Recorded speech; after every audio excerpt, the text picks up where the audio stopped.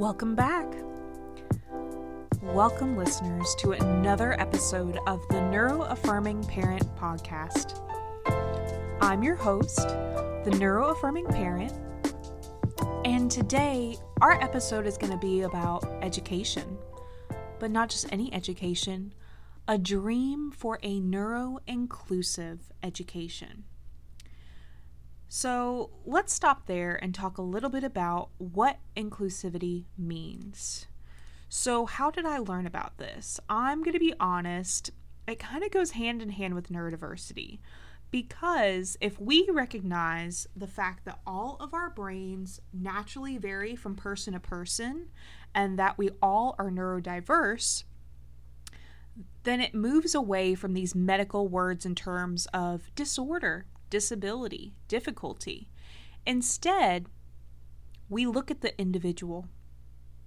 We represent all the differences in our community, and we understand that each of us process information differently. We communicate differently. We understand concepts differently. We move in the world differently, and we engage in society differently. So, my best resources have actually come not from America. They're going to be coming from Australia when it comes to education, but America is not alone. We do have some really good resources when it comes to understanding inclusivity. And what I'll point out is pacer.org. That's pacer.org. And what really stands out to me is how they start at the child level. And how do I know this? Because my kids love cartoons. They love Cartoon Network. And Pacer has a bullying campaign called Include Someone. And the cartoons featured are from the Cartoon Network shows. And they have a wonderful graphic on their site that says, "Include someone, make a difference." They explain that what does it mean to include? It means inviting and involving others so that everyone feels welcomed, valued, and supported.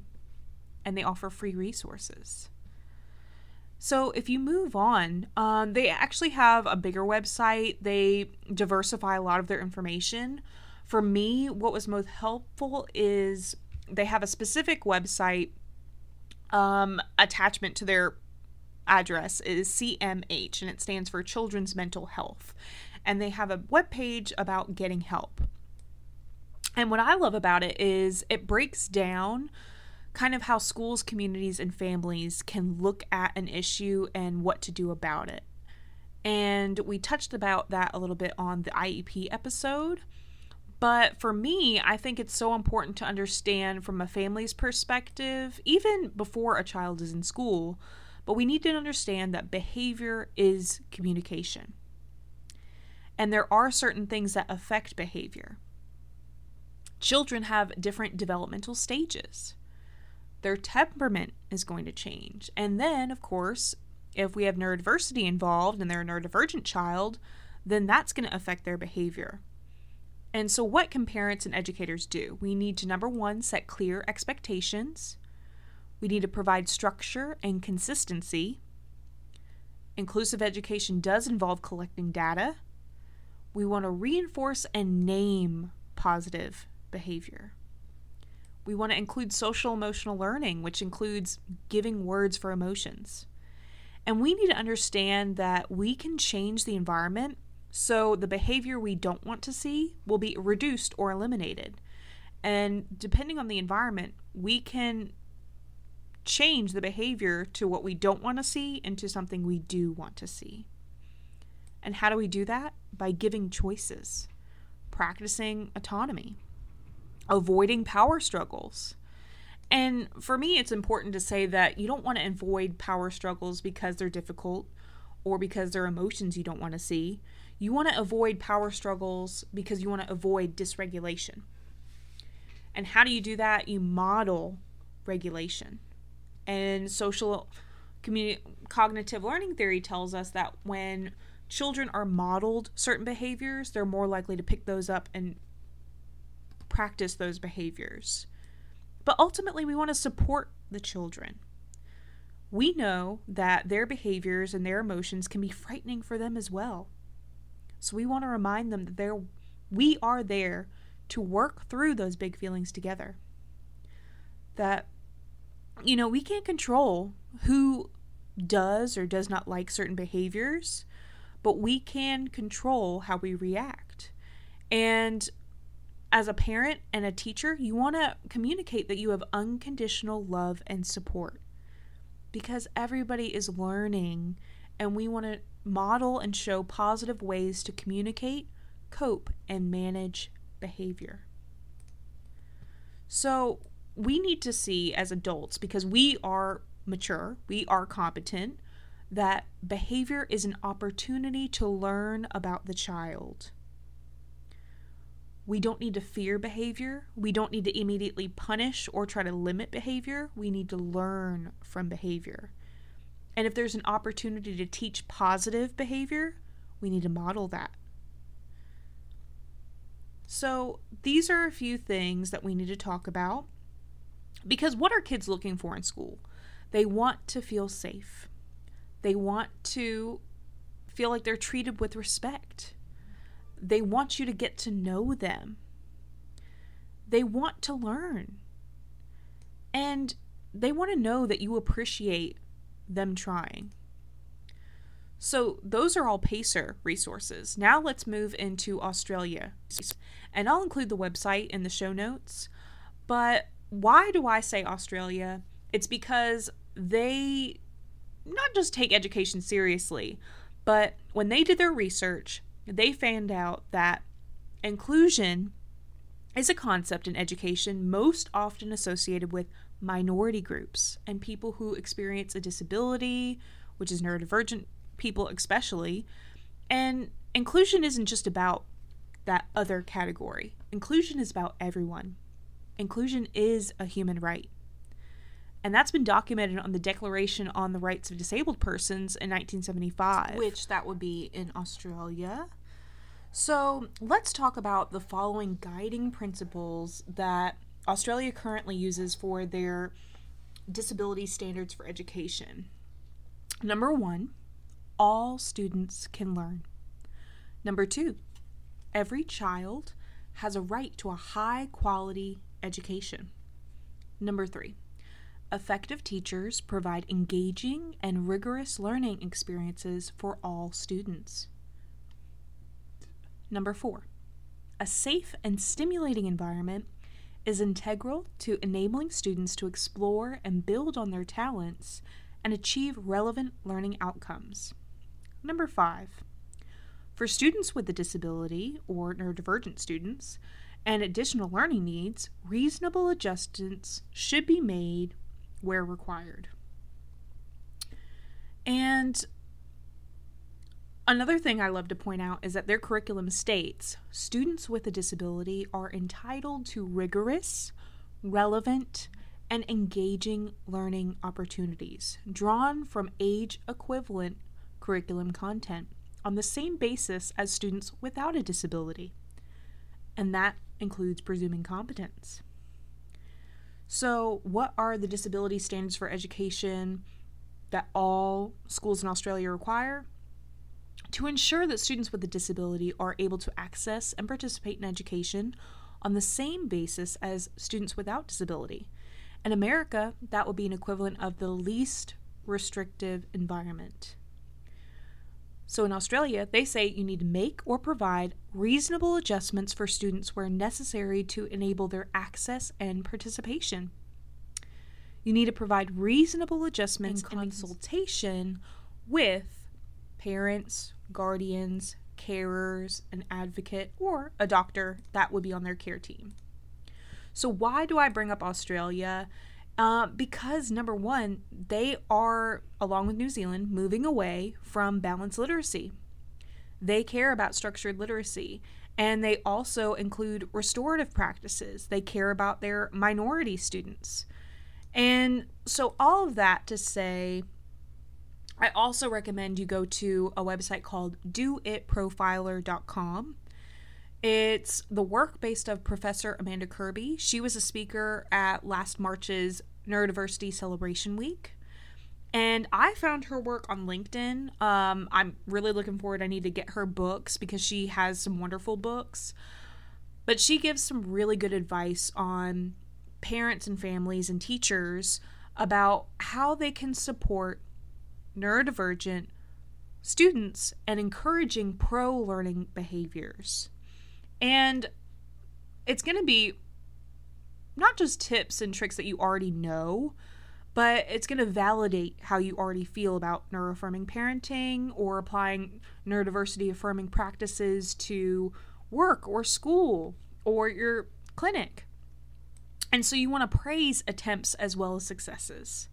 You want to ignore minor negative behaviors because they might be habits in terms of gaining attention.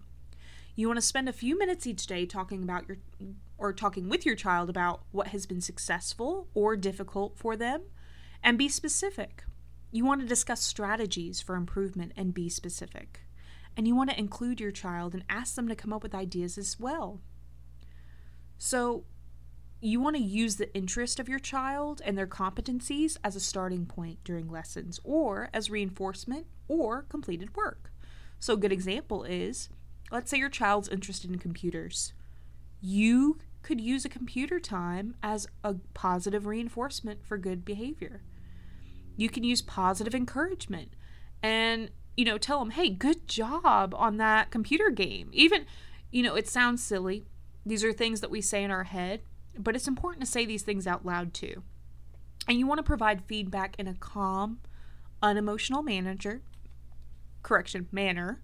And you want to give an explanation. So what this is talking about is you don't just want to say, good job, Johnny. You want to say, hey, Johnny, I saw you were working really hard on your homework yesterday. And, you got an A from it. That was really good work that you did there. And you want to be more specific and individualize that praise. And you want to be consistent but fair. You don't want to give praise every second of the day. You want to find little moments and little pockets of moments where, you're both quiet, you find that time and you just mention that praise. But you always want to follow through on any agreed consequences or rewards. And you also want to check for understanding. You can always ask, did you hear what I said? Or you tell me what you heard. And you can check to see if there's associated, learning differences or language differences. If you have a child like that, you probably already know this information. But also you want to be aware of impulsiveness. And I say that because I personally deal with impulsivity. And because it's hard to respond to difficult interactions and situations, and not every behavior is going to be intentional. And you also want to encourage your children to jot down ideas, especially, if they're getting interrupted or if they're getting distracted. It's okay to have a notepad with you. Another great resource I want to give you is my account. I have been posting a lot, and I feel guilty if I post and, it's a thought that came to me a long time ago, but it's relevant again. But please feel encouraged to scroll through my Instagram page or my Facebook page and find some really good, helpful information. But right now, I want you to take some time and just dream with me. So think about it this way. Let's picture that you are back in kindergarten and you have teachers and they receive comprehensive training in recognizing and supporting not just neurotypical children, not just neurodivergent children, but all children in their classroom, no matter their brain wiring. You look around and it's a sensory, wonderful environment, and it's a place where your needs are understood. The classroom is designed to provide you with a comfortable environment. You could imagine your parents and your teachers working together hand in hand, collaborating to reach the goal of a better education for you and your classmates. Then let's fast forward a little bit and move you into elementary school. So imagine a curriculum that celebrates neurodiversity, A curriculum where various strengths are embraced and challenges are supported. That is to ensure that every student can engage in learning in the classroom, in general education classroom, in ways that resonate with them. And let's not forget about social emotional learning, where empathy and understanding take a center stage. This fosters a nurturing environment for all. That's classmates, teachers, and parents. So now let's fast forward a little bit more, transition into middle school, and envision a system that promotes self-advocacy and autonomy. Students are taught to understand their own neurotypical or neurodivergent identities, to communicate their needs confidently, and to take ownership of their learning journey.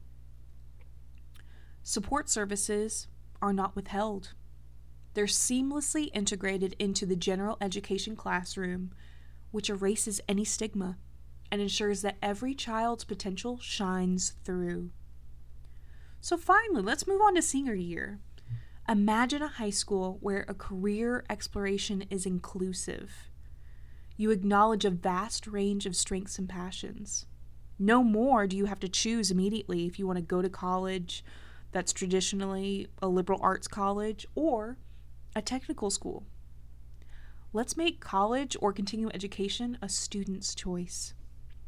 Let's also consider that not all achievements are academic. We can reward students for life skills, executive functioning skills, emotional well-being skills. Graduating students can step into the real world with a profound sense of their self and a belief in their limitless potential of a specialty of their choice. Now, of course, building a neuroinclusive education system is not going to be easy. It's not going to be without its challenges. It's going to require commitment, collaboration, and a fundamental shift in how we perceive education. But as neurodiversity advocates, as neuroaffirming parents, teachers, tutors, and students, we can be here to make that happen. So, I want you to listen. Are you a parent? Are you an educator? Are you a policymaker? Or are you just someone who believes in a world where every child's potential is nurtured? Then I want you to listen to this insightful conversation and think in your own ways. How can you, or what can you do today to build a neuro-inclusive education system that empowers our children, our students, our classmates, our loved ones to thrive?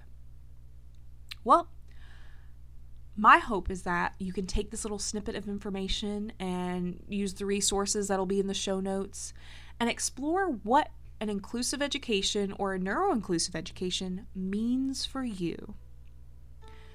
So thank you so much for joining us on this inspiring episode today. I want you to remember that together, we can turn dreams into actions and make a world of difference for neurodiverse children everywhere. Until next time, keep nurturing, keep advocating, and keep embracing the beauty of neurodiversity. But please also remember, every child is unique, and the strategies we've mentioned here today might work best for one child, and it may differ from another child. You want to be willing to adapt and evolve your approach as you learn more about children's needs and strengths.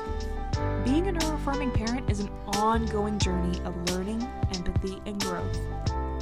So don't forget to subscribe, share, like, and leave us a review. Until next time, we'll be here, and look out for the next episode to drop. You can also follow us on social media.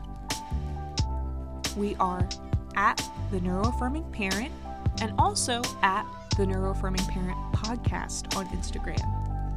Thank you so much again for listening, and I hope you have a great day.